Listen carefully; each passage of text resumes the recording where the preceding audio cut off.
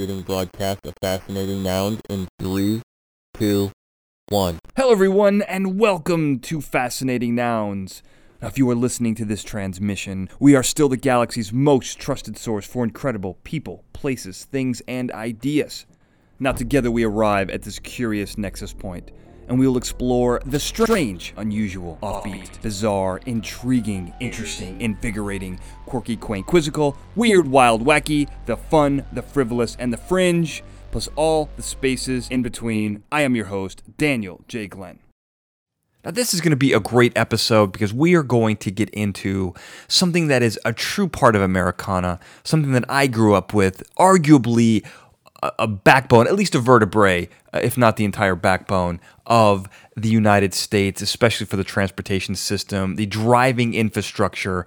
The current American interstate system was based on one road, the Mother Road, Route 66, and we are going to get into its incredible history, what it's meant to the United States, how it came to be, and of course, we have to talk to the man who really repopularized this, Michael Wallace, who wrote a book on the Donner Party, which we spoke about a couple episodes ago. You should check that out. He is the guy who's kind of credited with the resurgence of interest in Route 66, and he wrote the quintessential, the Bible to this road called Route 66, the Mother Road. So we're just going to get right into this. Michael, thank you for being on the program again. You know, to get us started here, one of the kind of interesting, almost metaphoric ways to look at Route 66 as a road that kind of cuts right down the middle. In some weird ways, it kind of divides us because it literally runs through the entire length of the western United States. But, reading the book and your stories and, it's an amazing unifier in this time period when we need something like that, which is kind of cool, and really the lasting legacy of the road itself. I mean, it's pretty amazing. And before I want to ask you a couple specific questions, but I have to congratulate you on something that I don't even think you knew or that you were aware that you were a club you were a part of, and that is the Fascinating Nouns Two-Timers Club. And I don't mean that I caught you cheating on your significant other, Chris Hansen style, but what it means is you've been on the show 2 times for 2 different topics, and I hope that this significantly changes your life for the positive. How do you feel about that? I think it's great. I'm working now on my 20th book, so we ought to do a show on every one of them. The 20-timer club? The 20-timer club. Yeah. Well, no, I think it's great. Well, and this is what's kind of cool because it kind of goes a little full circle because in the previous episode, we talked about your work as the sheriff on Cars. And we had to talk about it for a little bit because it's extraordinarily relevant to this episode. And I don't think I really realized that movie, because I didn't watch it when it came out.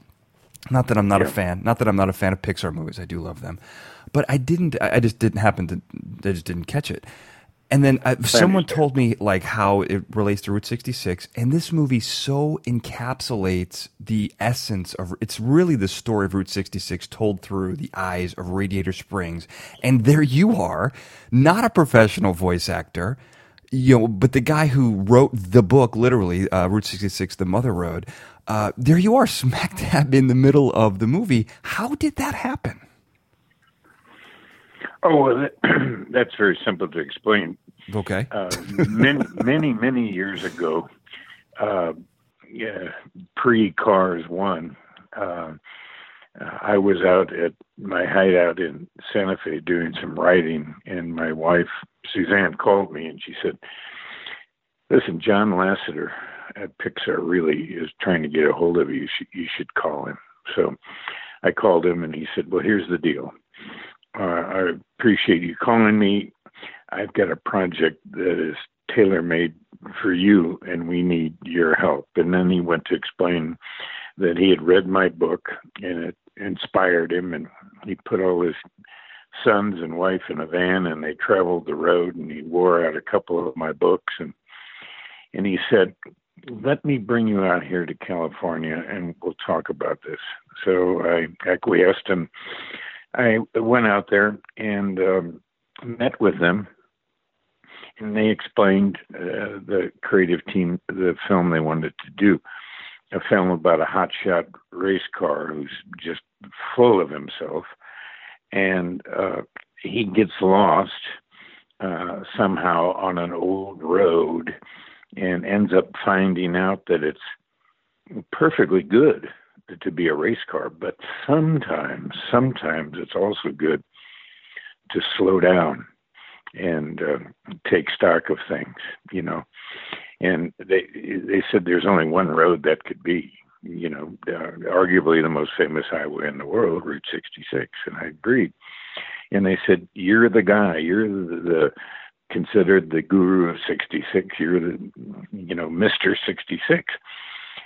Because my book, the book they're talking about, which came out in 1990, really sparked the revival of interest. So they said, we'd like you to become our consultant on this. And I agreed and became the consultant and took the entire creative team out on the road. Wow. A couple of times and went back and forth. And then they had seen me in a lot of films, because the truth is I do make a fair amount of my income from my voice, not in this way, but as a historian, author, appearing in different documentary films and so forth. So they were very familiar with my instrument, my voice, and they liked it. And they said, you really have to be in this movie because you embody Route 66. So I became the sheriff of Radiator Springs. And then Pixar always does a book, a big, beautiful sort of coffee table-like book about each one of their films. The art of Nemo, the art of Toy Story. So they commissioned my wife, Suzanne, and me to write that book for Chronicle Books. So we did, and it was a huge seller, sold tens of thousands of copies. And then I did the voice. I have a SAG card and an AFTRA card, and I loved all aspects of the work I did on that. And then it wasn't long after that Disney, of course, Disney and Pixar were combining right then. And then Disney acquired my services to serve as a consultant again with the Imagineers to create Cars Land, which has become one of the big attractions in the Disney world. And it's down in Anaheim and California Adventure, right next to Disneyland. And it's the entire village of Radiator Springs come to life, 12 acres. The Cadillac Range is there, Waterfall, Flo's Diner, the Cozy Cone, and all of us. As a matter of fact, people go there and they say, oh, this must be the set for the movie. And then they think, well, wait a minute.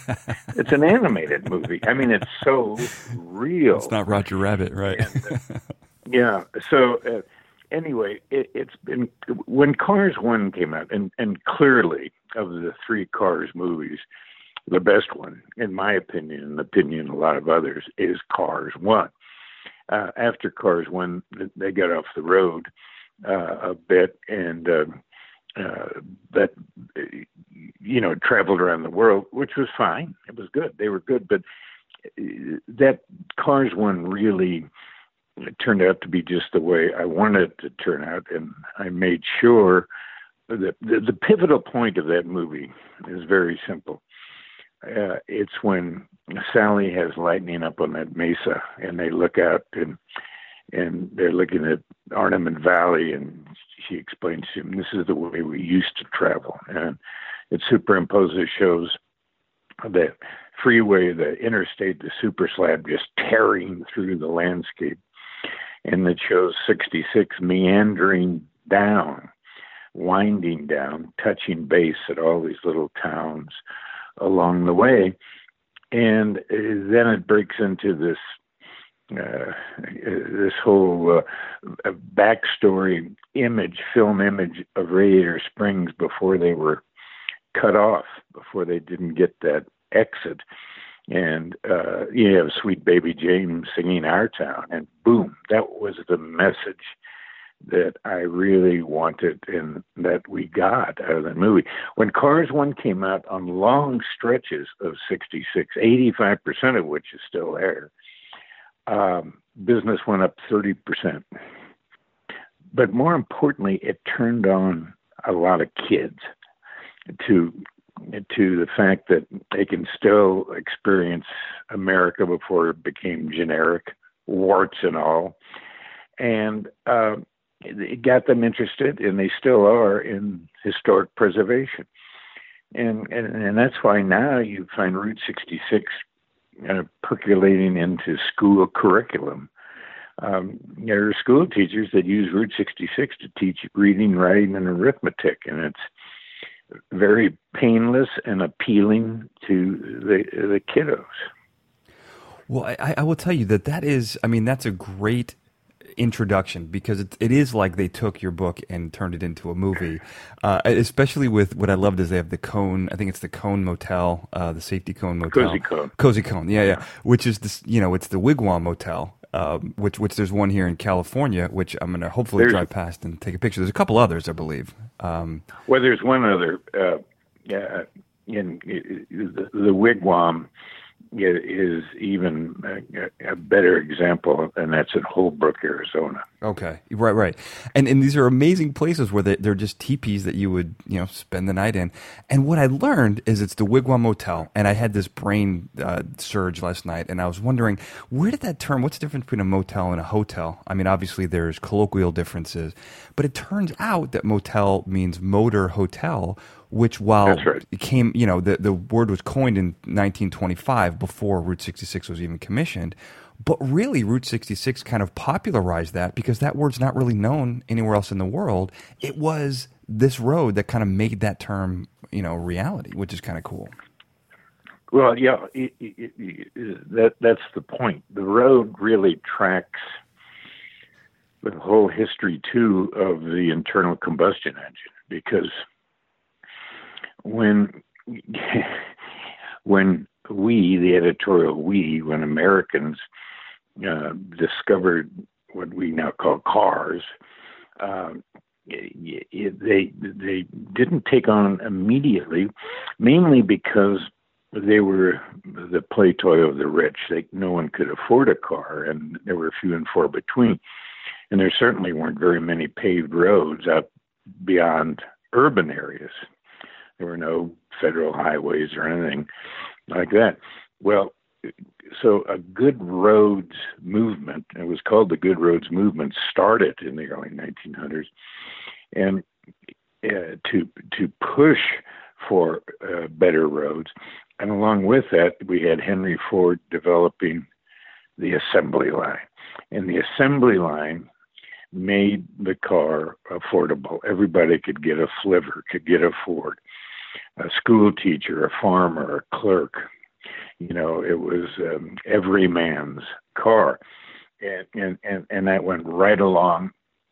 And then you had early highways, like another one I've written about, the Lincoln Highway, which was born, in 1913, and stretching from Manhattan, from Times Square to the Golden Gate. But it was in 26, and when Cyrus Avery, who is considered the father of Route 66, and I know all his family very well. In fact, his grandson, Cyrus Stevens Avery II, passed away last year. He was quite elderly, but he was one of the officers on the board of the Route 66 Alliance, the preservation organization that I founded, the nonprofit to protect and educate people about Route 66. But Avery was incredible. He was a civic and business leader like me. He was an adopted Oklahoman. And was just a born leader, and he's the one that really pushed the federal government for the creation of Route 66. And of course, I talk about him in the beginning of that book, but Cy Avery. So when the road, it was all, the timing was just perfect. So you have this road that's really made official in November of 1926, and it couldn't have been better. This was a few years before the Great Depression. It was a time of great celebration, even though we were on the wagon as a country. There was a lot of sort of mischief in the air and hope in the air. And it was a time when people were doing all kinds of crazy things, from the Charleston to swallowing goldfish to dance marathons and sitting on flagpoles and everything else. So, did you say swallowing goldfish? Yeah, goldfish swallowing. No, what's that? No big deal. Well, literally picking a goldfish up by its tail alive and putting it down your throat. That is such a weird thing that you pulled out for the 1920s. Was that like a thing in the 20s? Yeah. I never heard that. With the so-called flapper generation and kiddos and so forth. But the point of all that, that is in 1928. Then that's when Avery came up with the idea of that transcontinental foot race, which became known as the Bunyan Derby, and that foot race from L.A. to Chicago, west to east, and then on to Madison Square Garden in New York. That race was like 6 Super Bowls rolled into one. I mean, it got amazing coverage, war-type headlines. The runners are coming. You know, Will Rogers came out in Oklahoma to greet the runners, and it was a storybook ending. Andy Payne, this part Cherokee Oklahoma farm boy, won the race and won $25,000 and paid off the family farm and went on to lead an incredible life as a civil servant. Died an old man in bed. But that race, that stunt, if you will, put Route 66 on everybody's map. And then just after that, you have that incarnation of the Dirty 30s, the 1-2 punch of Depression and Dust Bowl. And that's when the road figuratively rolled up its sleeves or her sleeves, because that's when Steinbeck, by the end of the decade, was calling it the Mother Road in The Grapes of Wrath. And it really served the nation. It became the highway of escape for Missourians and Arkies and Okies and Kansas farmers and eastern Colorado and the Texas Panhandle. Either people who were dusted out, or if the dust didn't get them, they were tenant farmers like the fictional Joes who lost their land. And they had to get out, and they had that huge mass migration of these Dust Bowl pilgrims following the Mother Road, following the scent of orange blossoms and lemons to the San Joaquin Valley, to some of the plants where they could get jobs in California, but a lot of them to that great agricultural valley. But it wasn't all rosy, because they were lied to by some of the major agricultural interests out there. For example, the Grapes of Wrath was banned in Oklahoma and California for a while because Oklahomans didn't like the image it projected, and Californians didn't like it, the powers out there, because it made California look bad. When they're bringing all these people in, there weren't enough jobs. They were treated like the dirt they worked. It was just horrible. But nonetheless, many of them created new lives out there. That's when I always kid that Bakersfield became the 3rd largest city in Oklahoma. it was a remarkable decade. And then following that, boom, boom, boom, the war. And again, the road came into play. It was a road of men in arms. There was a lot of restrictions on civilian travel due to rubber shortages and gas. The automobile industry switched over to producing jeeps and tanks and aircraft and so forth. And the whole nation was behind that war. And all along Route 66, from the naval station at Great Lakes in Chicago all the way out to California, you had these military bases that were either existed or were created in all these states of soldiers and airmen and Marines and sailors. And out in California, out in the Mojave, you had Blood and Guts Patton training his desert warriors off in that locale, and those troops that went on to Sicily and Italy and so forth, they into North Africa. They were the ones that took on the Africa Corps and Rommel. And a lot of those Italian and German soldier prisoners came back to where? To a lot of prison camps along Route 66, like at Shamrock, Texas, and El Reno, Oklahoma, and Fort Leonard Wood, Missouri.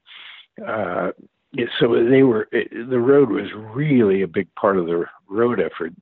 So that was a key incarnation. Then the war ends. We've defeated the Axis. The GIs come home. There's great exuberance and there's great prosperity. And GIs are on the GI Bill. They can go to college. They can buy a new car. They can buy a house. Suburbia starts to be created, the whole 9 yards. But more importantly, these people, as Americans always have, were always gypsy-footed, wanted to travel, and they wanted to show their families where they had trained. Look at America, see the USA in your Chevrolet. So they went on the road, and that evolved quickly into the 1950s, into the development of those big, thin, gas-guzzling Detroit sleds.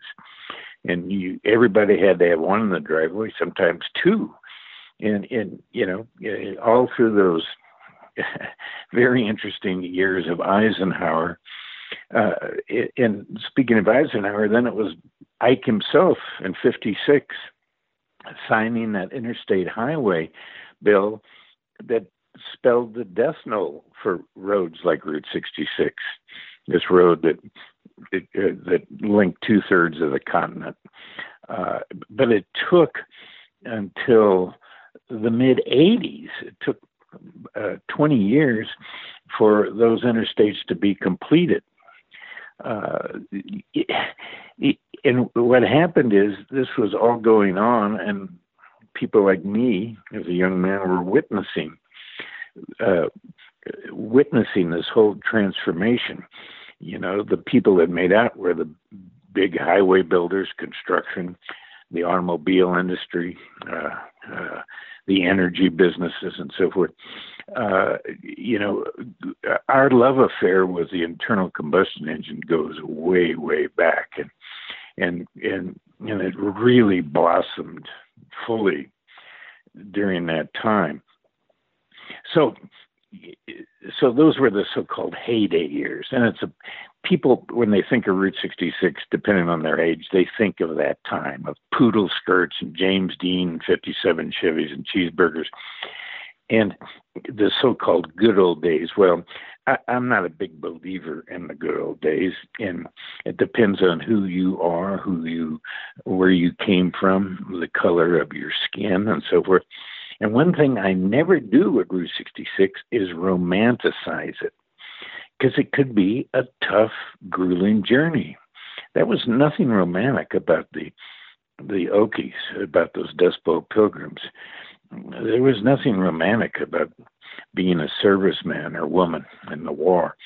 And there certainly wasn't anything romantic, even the heyday years, if you happen, I'm an 8-year-old boy in 1952, leaving St. Louis in my family's car, and on a vacation, and it was great because I knew I was going to go east or west on 66, and I was going to see things I had never seen before. I was going to go to Springfield, Illinois, and see rub Abraham Lincoln's bronze nose at his grave and eat a cozy dog. I was going to see Lake Michigan. Going west, I saw my first cowboys and Indians and oil wells and, outlaw hideouts and great mountains and rivers in the Pacific Ocean. It was great. But what if I had been a little 8-year-old black boy from St. Louis? A far, far different journey. There, you would have had to have an important publication that we in the Route 66 community and my nonprofit have really pushed back on the front page and highlighted in the last couple of years, and that's the Green Book. In fact, there's a movie out right now called The Green Book, which gets into all this, and that was the book published by a African-American postal worker in Harlem. Every year, his last name was Green, and it told black travelers where they could safely stop, where the sundown towns were, where they could get rooms, where they could eat, where they could get gas, where they could go to the bathroom, for Christ's sake. I mean, it was a book that saved a lot of embarrassment, but it also probably saved a lot of lives. So you see what I'm saying? That's why I say this early in my book. The road is a mirror held up that reflects the nation. So it's not all, fun and games. It's black and white and shades of gray. It can be good, bad, and ugly. It's just like those people that I write about, the Donners, Crockett, Billy the Kid, and now Belle Starr. There were. You've heard me say this. There were no white hats. There were no black hats. Really, very few. There were a lot of gray hats. And Route 66 is like that. It could be very gray. Sometimes the mother road could be an abusive mother. And I'm always about telling the real story. That's what I'm always about. No, and I agree with that. There's a couple things. That's a big introduction, but I want to break some of that down because it's really important to because you talked about a couple of things there's some incredible parallels across the country. The foot race, which you talk about, which starts off Route 66. It's kind of interesting because I talk about another guy in Los Angeles named Charles Lummis, who in the 1800s did a similar stunt. I always thought that was kind of an odd way to popularize the road, but I guess it made sense. And before we go any further, I do want to mention that what else is cool is that this Route 66 is the first real transcontinental highway, essentially connecting Chicago to Los Angeles. I want to get some of these little nitty gritty details that some people listening may not know. And it's, it wasn't a super highway. It was this meandering road that connected all of these small little towns through, I think it's 8 states. 8 states, 3 time zones, 2,400 plus miles. Yes. Yeah, and once I think Kansas, it's in for 12 miles or something like that. Like it's a small little, a little less than 14 miles. 14, right? Yeah, and it's this incredible road, and it crosses so many different states, and and I think what you're saying is really relevant because you are crossing a lot of different types of people, a lot of different cultures. America has, it's very regional. And there are all these different cultures you're going through. So you do kind of have to be wary. It is romanticized a lot, but I do like the fact that you're taking this realistic take on it. And then in the 30s, I wanted to mention this really quickly because I thought this was really fascinating, is you're talking about how the Okies are going across the country. And it's very similar, almost to the century mark, almost 100 years from when people were traveling, like your other book that we talked about, the Donner Party, where you have these historic transcontinental trails that are going from the Midwest out to California and places. And everyone is looking to go out west, and this is really 100 years later with more advanced technology. The horseless carriages are now taking people out instead of the big wagon trains. But there is a really interesting parallel between those two things, which I found fascinating, and is kind of, a theme of both books, really. Although, one question I want to ask: did people end up, like the Donner Party, getting stuck out Texas Chainsaw Massacre style and having to eat each other, or was that really kind of reserved for the earlier days? No. Nothing like that happened. Not that bleak of an outlook. Just to no. Okay. Some of them were bamboozled by con artists and things like that, of course. But the majority of that's why it was so silly for Oklahoma, for example, to at least for a while ban that book, because it's probably one of the most important novels of the last century.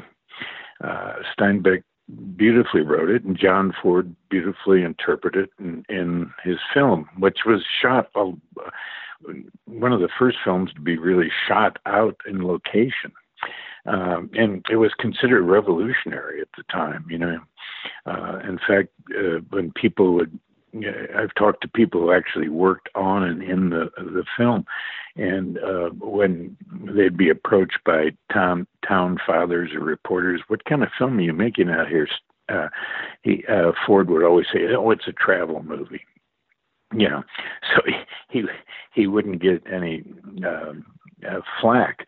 But there's no more, there's no stronger character, resilient character in literature than Ma Joad. And the soliloquies of Tom Joad at the end of the book, where he's leaving that camp in California and striking out, and his mother is fearful, and she said, "But Tommy, I won't see you again." And he said, "Ma, you'll see me everywhere. You'll see me in the eyes of a child that's starving and there's no food. You'll see me in the eyes of a man who gets beat up by a cop for no reason. You'll see me everywhere." It's a very, very powerful book, and it continues to work today.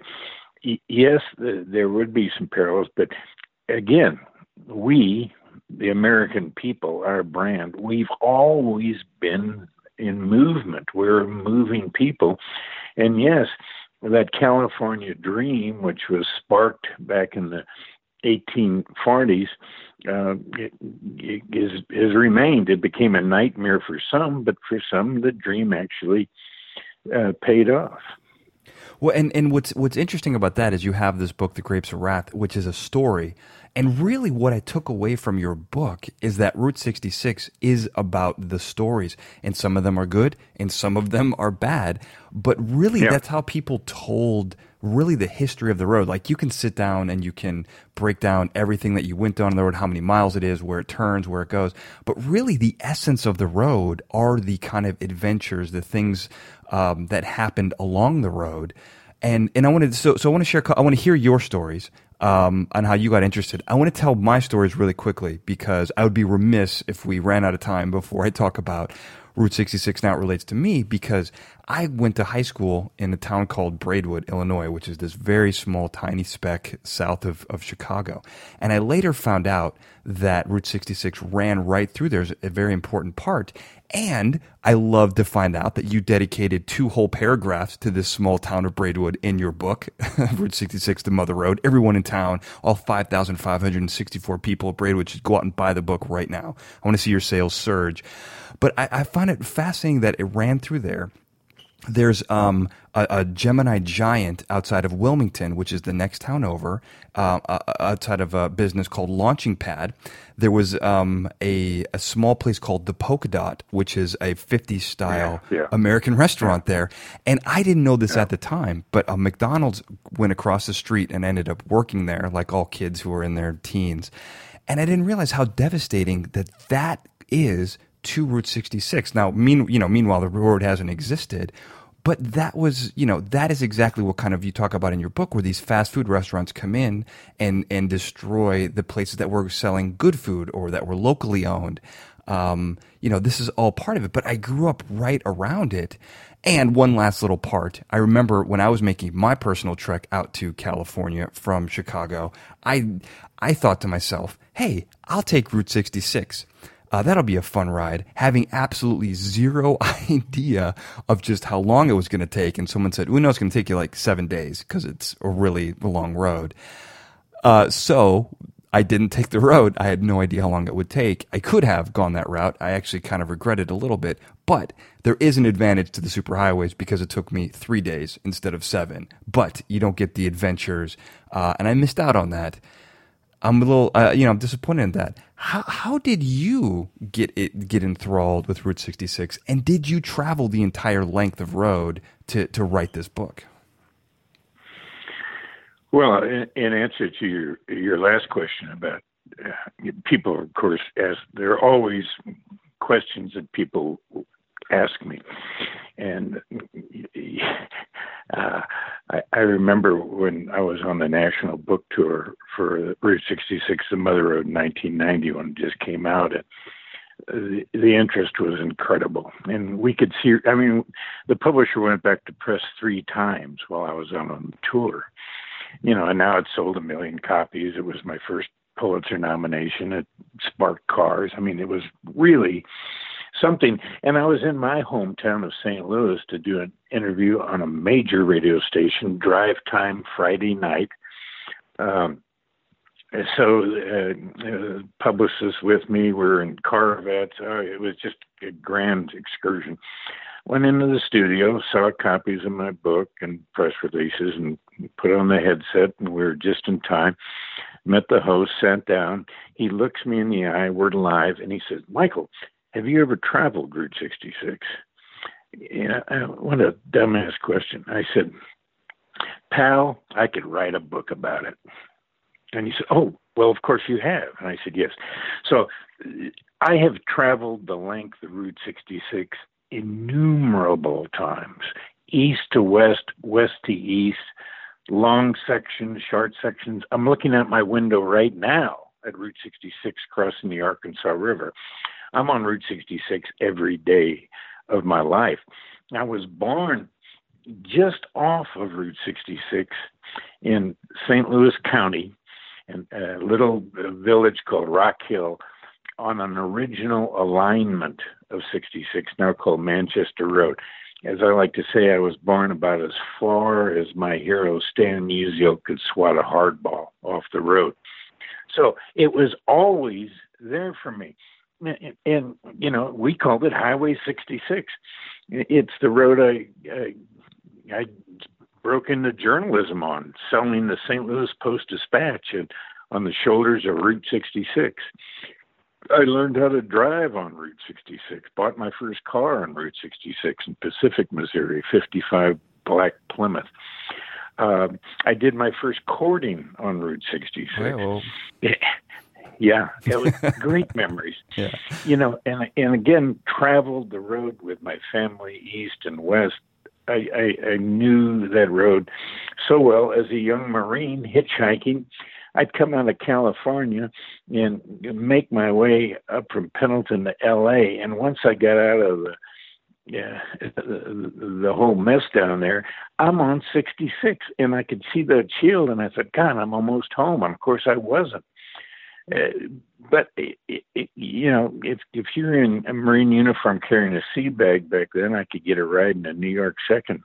So I have great memories as a reporter. Then I covered the good, the bad, the ugly, a lot of it on 66, and I've lived in 7 of the 8 states. The only one I haven't lived in is Kansas, with that sweet little less than 14 miles, one of my favorite stretches of the road. So I am what people call me, a son of Route 66, a son of the Mother Road.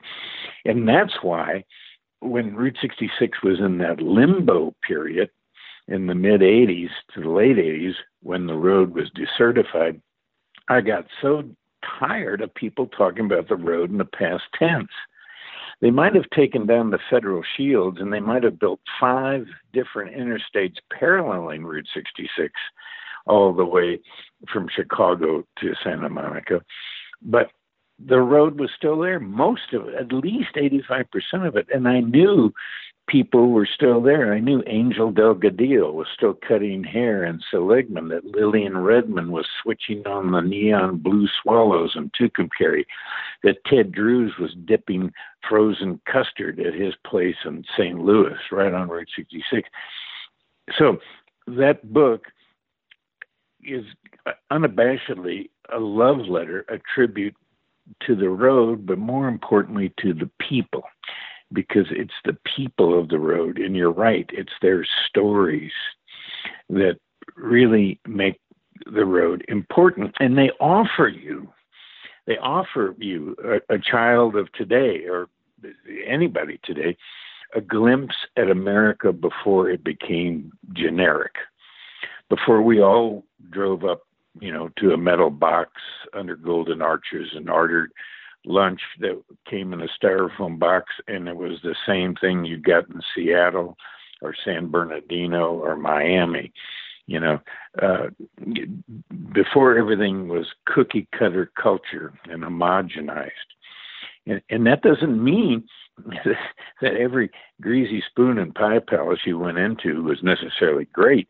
There was a little bit of risk. There was a roll of the dice. Because if you went into a diner or restaurant and you'd not been there before, you didn't know what you were going to get. You could get ptomaine poisoning, but you could, and often you did, get a meatloaf platter you'd kill your mother for. You'd get a slice of rhubarb pie that was baked that very morning by the woman who served it to you. And that you can't beat. Well, I will tell you that I've rolled the dice on that. I've done a lot of traveling across this great land. One of my favorite things to do, and I will tell you, I've lost that roll of the dice a few times. So there is something about homogenization, but I do agree with you. I think the risk outweighs anything else that you could do. But it is true that nothing was the same. You never knew what you were going to get. And I do want to defend the person for asking if you've ever gone on Route 66, because I will tell you, there's a lot of posers out there who would write a book about Route 66, having never spent any time on the road. So it is not as dumb of a question, I think, on the surface as you would initially believe, because I've definitely talked to people who don't experience the things that they claim to be an expert in. Well, that's true, except this radio guy obviously didn't read the book, or he would have. Right. You could tell from reading the book that I'd been out on the road. Well, up and down. Well, and that's what's so great about it, is like your book really, because you break down every state, and you talk about the cool things that are in it, and then, on the sides, there's, individual like kind of spotlights on people. But here's so as I was reading the book, what I did is I pulled up a map of the United States. And as you talked about, and you really go down and break down every single town you hit on the road. And as you kind of talked about each town, I kind of followed your route, not your route, the route, through the country. And, what's kind of interesting, I did some quick math, and, you wrote the book in 1990, which is essentially, kind of guesstimate here with me, is really the halfway point between today and when the road closed. And so the time between when the road closed and when you wrote the book is the same time roughly between now and when you wrote the book, roughly about, I think, like 20, 25 years or so. And what was kind of interesting is when you wrote the book, there was still kind of this, kind of energy. People were still, they knew about Route 66. Some of these, the things you spotlighted, they're really cool, like the Blue Swallow you're talking about. The places that they were still in operation when you wrote the book. When I was going through and I was like, oh, hey, are those places still around? And I looked them up, and then I would zoom in. And I remember there was one, like, I think it was maybe one of the hotels, it's boarded up and like the place looks desolate, like a bomb went off, It was really kind of depressing to look at how some of these small towns, how truly decimated they were. These things you talk about in the book, they're not there anymore. The people you talk about, they're gone. There's one, I think you talk about one of the first gas stations. There's a guy, I could grab at my notes, but it would take me a minute. And he kind of started this gas station, and it was this, single pump gas station in this small town. He's dead, but the people in the town bought the gas station, and they still operate it, and it looks like a gas station from the 1920s. Russell Soulsby. That's it. Like you're talking about Russell Soulsby. That's exactly what I'm talking about. Yeah. The thing, though, that I must stress is it's not all that bad, because the Blue Swallow is better than ever. The La Posada, the great hotel in Winslow that was sitting there like a derelict with tumbleweeds and bats in it, is now a five-star hotel with a Harvey House in it. And it's one of the most popular. People drive from California to eat there, from Phoenix. It's just great. So there are many stories. This renaissance is for real. That's why so many, and people just are starting to understand this, so many thousands and thousands of Western and Eastern Europeans and folks from the Pacific Rim, from Canada, from South America, come to America to experience this road. It's the foreign traveler today that keeps this road alive and perking. And yes, people do die. Obviously, we all die. Lillian Redmond died, but then it went into more caring hands. So some businesses have been resurrected, and also, very importantly, new ones have come in to play. So the ghost places like Glen Rio, New Mexico, on the border of New Mexico and Texas, a ghost town in the making, is very important, because I can take people there, and there are more road runners there now than people. And I can remember being a Marine there hitchhiking at midnight on a Tuesday night, and it was like Times Square, people coming and going. So all I do is point out, and you can see the little cars and trucks like ants on Highway 40.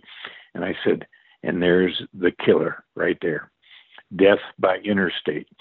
So even towns that were bypassed totally, Radiator Springs style, have been able to make a comeback, because now people, 45 bikers from Norway and Denmark fly in to Chicago, rent Harleys, get a big chase vehicle and a spare Harley, and spend 3-4 weeks on the road. And they go to all these places and they spend money.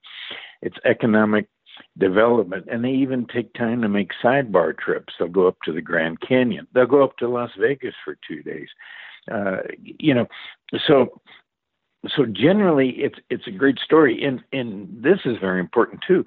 And it's ironic, this road that was so tied into the internal combustion engine, now we're making it a road of the future, of alternative energy, windmills all along the road, a push for fuel other than fossil fuel. These are fighting words in Oklahoma, but it's happening, and it's going to happen. It can be a road of the future. So it's a road certainly of the past. Even historically, long before 1926, it was trails and traces that were very important. It's a road of the past, certainly the present, and really the future. Yeah, it definitely sounds like that. It's funny because in one of the upcoming episodes, I'm talking to a guy who basically takes antique cars and swaps them out for Tesla engines. It's this really cool thing here. But great. that would be amazing. I love antique cars. I'd love to have one of those. Those you could see along Route 66 easily. Tesla's putting in these supercharge stations. You could put those along the road. This becomes a national historic trail. Now all of a sudden there could be a resurgence. You could really see, almost a heyday kind of, it's almost like you said, it's almost like a vacation along the road. It could really be big. I really hope to see that. That sounds amazing. Well, that is happening, but you're right. It harkens back to me being a little boy again. We weren't destination oriented. When my dad backed that Plymouth down the driveway, his vacation began. It didn't begin once we got to. The vacation was on. Just in traveling. So the act of getting there was an important part of the experience. Well, and that's the whole, story, the plot line for the first National Lampoon's Vacation movie. They drive from Chicago to Disneyland. Right. And it's funny when you think about it because it took so long to go on that road. How many days off did people have back then? Because it would take like 3 weeks to go from Chicago to California and then back, unless you drove like 18-hour days. No, you could make it. You can make it quicker than that. Really, you can remember. You could make it in 4, sometimes 3 days. Remember, fathers, and this is a blanket statement back then, were usually the drivers, and you had this adversarial situation in the car. You had dad wanting to make time, as they called it, and just keep driving. Remember, no stops, no stuff. Yeah, I've been like that mom, before. Mom riding shotgun with the maps and handing out sandwiches as long as they lasted and trying to keep peace. And then in the backseat, the kiddos saying, "I want to go to that outlaw hideout. I want a malt. I have to pee." And I remember my father would drive until he was exhausted. It would be dark. And he'd pull into a motel, and my mother would always, it was predictable, say, "Herb, go in and look at the room first to see if it's okay." That was kind of de rigueur. My father would be gone. He'd come back and said, "The room's fine." And sometimes it wasn't. He never looked at a room. Right. But I was just happy because the joint had a swimming pool. Right, yeah. Well, that was... That was just part of the travel experience. People are always asking me, how long does it take to travel the road? And I said, well, how much time do you have? It's a lifetime. It really is. But truly what I tell people today, especially Mr. and Mrs. America with 3.5 kids and a basset hound, and a van or an SUV, I said, why don't you do this? If you're going to do the whole route, cherry pick. There are plenty of guidebooks. There are great maps, current maps. They'll show you exits and entrances and cherry pick. Better yet, divide the trip up into half or quarters. Or then why don't we do from Tulsa to Albuquerque? Or why don't we do from Phoenix, go up to Flag, and Flag to Santa Monica? Divide it up a little bit. Now, the Europeans that come and a lot of the foreign visitors have proper holidays. They have a long time off. They can afford to do 4 weeks on the road easily. They also like the dollar, and they've done their research. They've read The Grapes of Wrath. They've read On the Road. They've read my book, and they've seen the cars. classics, and right? Yeah, and so when they come here, they know what they're doing. What they want to see. Yeah. Well, and it's amazing because a lot of some of the places that were really spared, I think, if you're looking at Route 66 now, pre-resurgence or, in the middle of it, places like Los Angeles. So, for example, like for a previous episode, I went up to Glendora, California, and visited a place called Rubel Castle. I didn't realize it at the time, but while I was going there, it's on Route 66. And so, what was so cool is to go back down Route 66 and to see, big neon signs are a real, they're a real staple of Route 66. And there's this place called The Hat. I've never had. It's kind of a chain now, but it's like it's a smaller chain. But I've never been there before. Best pastrami sandwich I've ever had. It was just really cool to see this is alive and well. But a lot of these places, they're alive and well in thriving metropolises. And a place like Los Angeles, which does really kind of pride itself on, not only being kind of a staple of the 1950s Americana, but also resurging. Like they have a really in touch with their history. Oh yeah, well, there's no doubt. There's that great. Fairly new neon museum in LA. Oh, it's amazing. All kinds of examples. But even Michael Wallace has a pike pass. Even I travel the turnpikes, like you were saying, because even I sometimes have to, quote unquote, make time. But when I can, say I'm going from Tulsa to Oklahoma City, there's nothing more boring than that trip down the turnpike. Number one, you're even physically removed from the ecology of the land. when I can, I take Old 66, winding through all those little hamlets and villages, and seeing extended family along the way. And there's nothing predictable on any road trip I take on 66, and that's great, because the predictable is what tourists seek. Travelers don't have to take home with them when they travel. The proverbial ugly American going to Italy, and the first thing they do is look for a McDonald's. I mean, that's a typical tourista thing. But a traveler wants to experience the new and find things and discover things, and is not afraid to take a risk, even if it's something they've never done before or tasted before or looked at before. And that's all part of this movement called shunpiking, where people actually shun the turnpikes and in the road. Pardon me? Pike shaming is what they would call it nowadays. And they return to the 2 lanes. Yeah. Well, I will tell you, that sounds great. I mean, I'm a big highway shamer myself, but I will tell you that in reality, like you said, sometimes the reality is not the rosy picture of nostalgia.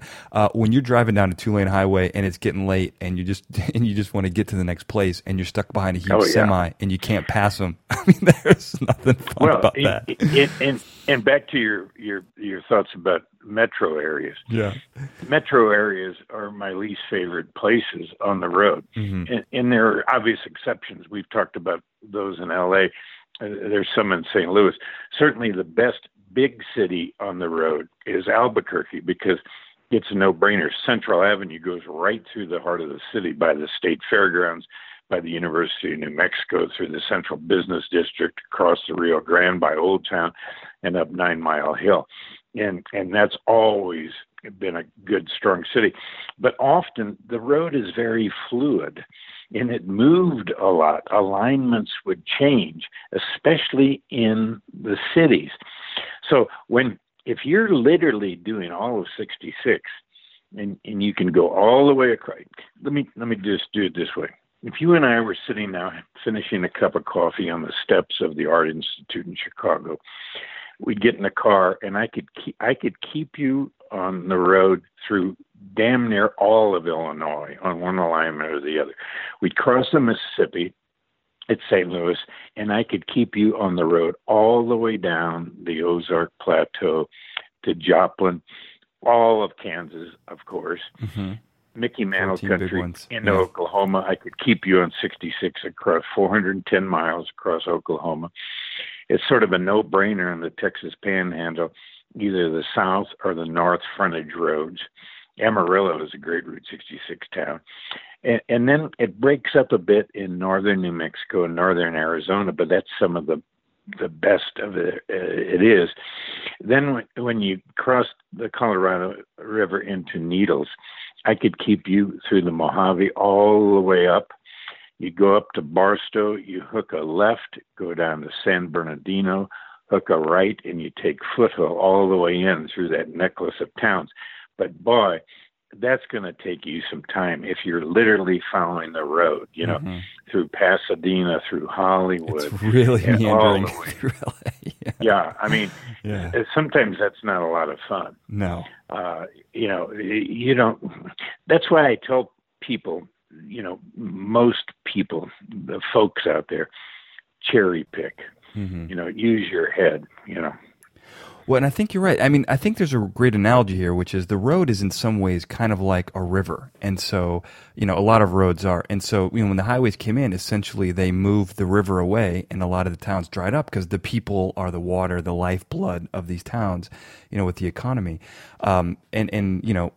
That's a kind of an interesting analogy. So in closing here, I mean, we've talked about a lot of stuff.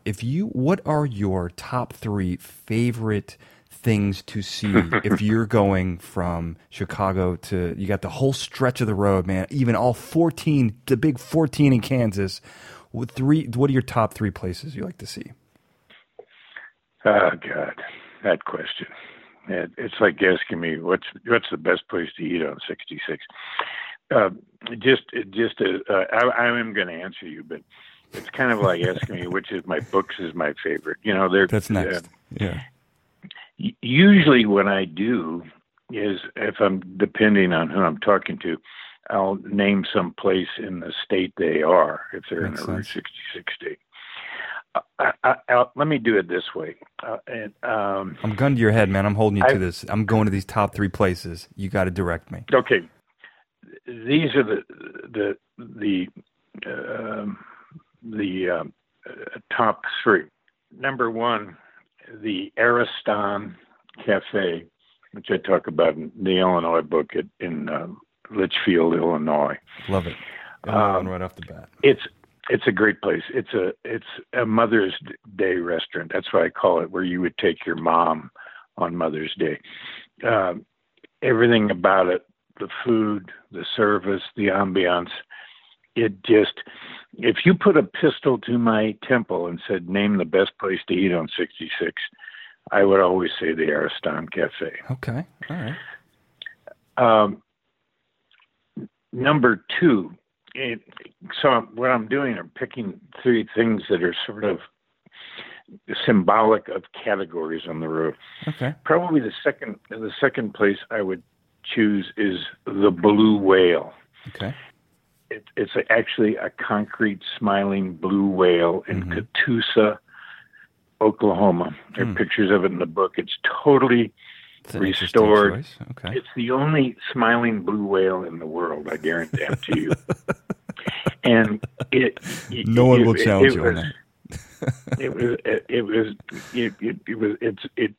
It's an old swimming hall. Next door to it are the remnants of what was called the Ark, all uppercase ARK, Animal Reptile Kingdom. And Hugh Davis, who built these things, was the former director of the Tulsa Zoo. It's just east of Tulsa. And it sort of represents all the kitsch, all the, the Gemini Giant, the biggest rocking chair in the world, which is a fairly new attraction up in Missouri. Yeah. All of that stuff. Then the third place I'm going to mention is a stretch of road. And it's a stretch of old 66, well west of Albuquerque, that winds into Laguna Pueblo, the Indian Pueblo there on the Rio Puerco. And this stretch of road has always been one of my favorites, and it greatly impacted the Pixar creative team when I brought them to this road. These rock cliffs where swallows build their nest, the original adobes. It's the kind of place where you would expect to see Lone Ranger and Tonto up on a boulder. Sure, yeah. It just winds around. There's a big rock right on the shoulder that's so big and distinctive. It even has a name. It's called Owl, O-W-L, Owl Rock. I love to cruise there because not far away is the interstate, I-40, just tearing through the land. And this road snakes around, maneuvers around. It's Robert Blake, the old English poet and artist, once said, roads of improvement are straight roads, but those crooked roads, they are the roads of genius. And 66 is such a road, and you see it there. And many years ago, I had the creative team from Pixar on the road, and I was driving them through there. We had 3 big rental cars loaded with people, all hooked up with radios. And I had the driver stop next to a red, sun-baked Chevy pickup, and there was an old Indian man, a Laguna man, driving. He had on a beat-up straw hat, had on sunglasses, and he was just beaming. And he was just parked there in the opposite lane. And we pulled up next to him, windows down, and I yelled to him over the driver. I said, "How you doing today?" And he said, "Oh, I'm doing great." And he looked around, smiling, and he said, "How do you like my road?" And I said, we like it a lot. And we drove on. I'll never forget. That really happened. That simple moments. They're always the best moments. So there you got 3 out of me. That's pretty impressive. I mean, that is a great story to end with. If people want to take this journey, if they want to read your book to get prepared, how can people find you? How can people find the book and get on their own little Route 66 journey? Well, you can, find me at michaelwallace.com. I have the proverbial website that always needs updating, but there's stuff on there. If you just Google my name, Michael Wallace, Wallis, Route 66, you'll find tons of stuff. My book is still, it continues to sell. It's put agents' children through college, believe me. Right. It goes on and on and on since 1990. Route 66, the Mother Road. But you can get it everywhere, from Amazon to Barnes & Noble to ask for it. And you can even buy it in non-bookstore places, of course, along Route 66. Well, I would hope so. I one time had a book signing in a bait shop. I had a book signing in a funeral home. Wow. That's crazy. That is crazy. Basically, anywhere you can find this book, whether you're, visiting a coffee shop or, saying goodbye to a loved one, you can get a signed copy of this book because you sign it everywhere. This is just incredible. You really got to experience this road yourself. I mean, in any stretch of it is pretty amazing. Michael Wallace, thank you so much again. The sheriff from Cars, thank you so much for being on the show today.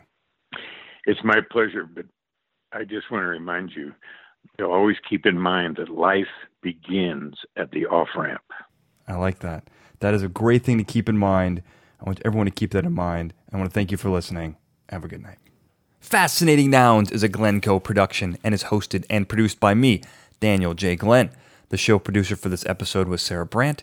The Fascinating Nouns introduction was produced by Daniel J. Glenn and E.A. Barrientos, with music and sound design written and performed by E.A. Barrientos. To never miss an episode, subscribe on iTunes, Stitcher, Google Play, and TuneIn. Where can you find those links? It's really easy. Go to fascinatingnouns.com. Scroll to the bottom. You can subscribe to all of the links there. You can also subscribe to the newsletter, find out more about upcoming guests, current guests, past shows, upcoming little treasures that I'll have in the little nuggets of information in the newsletter. Plus, you can find the show on social media. Get links to the show's Twitter, Facebook, Instagram, Pinterest, YouTube, all at the bottom of the Fascinating Nouns webpage. And if you like this show, you're going to love my latest show, Fascinating Gadgets, Gizmos, and Gear-Based Technologies, FGGBT.com. That's FGGBT.com. Say it again, FGGBT.com. You can find that show there, all free. And I sit down, this is an incredible show. I sit down with a team of experts and take some form of pop culture technology and tell you how to make it in real life. We got a physicist, we got a rocket scientist, we got a biologist, we got everything you need to break this thing down and possibly make these things at home. We got the T-1000, Everlasting Gobstopper, Frankenstein's Monster. Season 2's coming out. We got portable holes. We got all kinds of stuff that you can make. FGGBT.com. And if you like that show, you're going to love everything that I do. Go to danieljglenn.com. Find out all about my new projects. Check them out. Subscribe. Thank you for listening. End of transmission.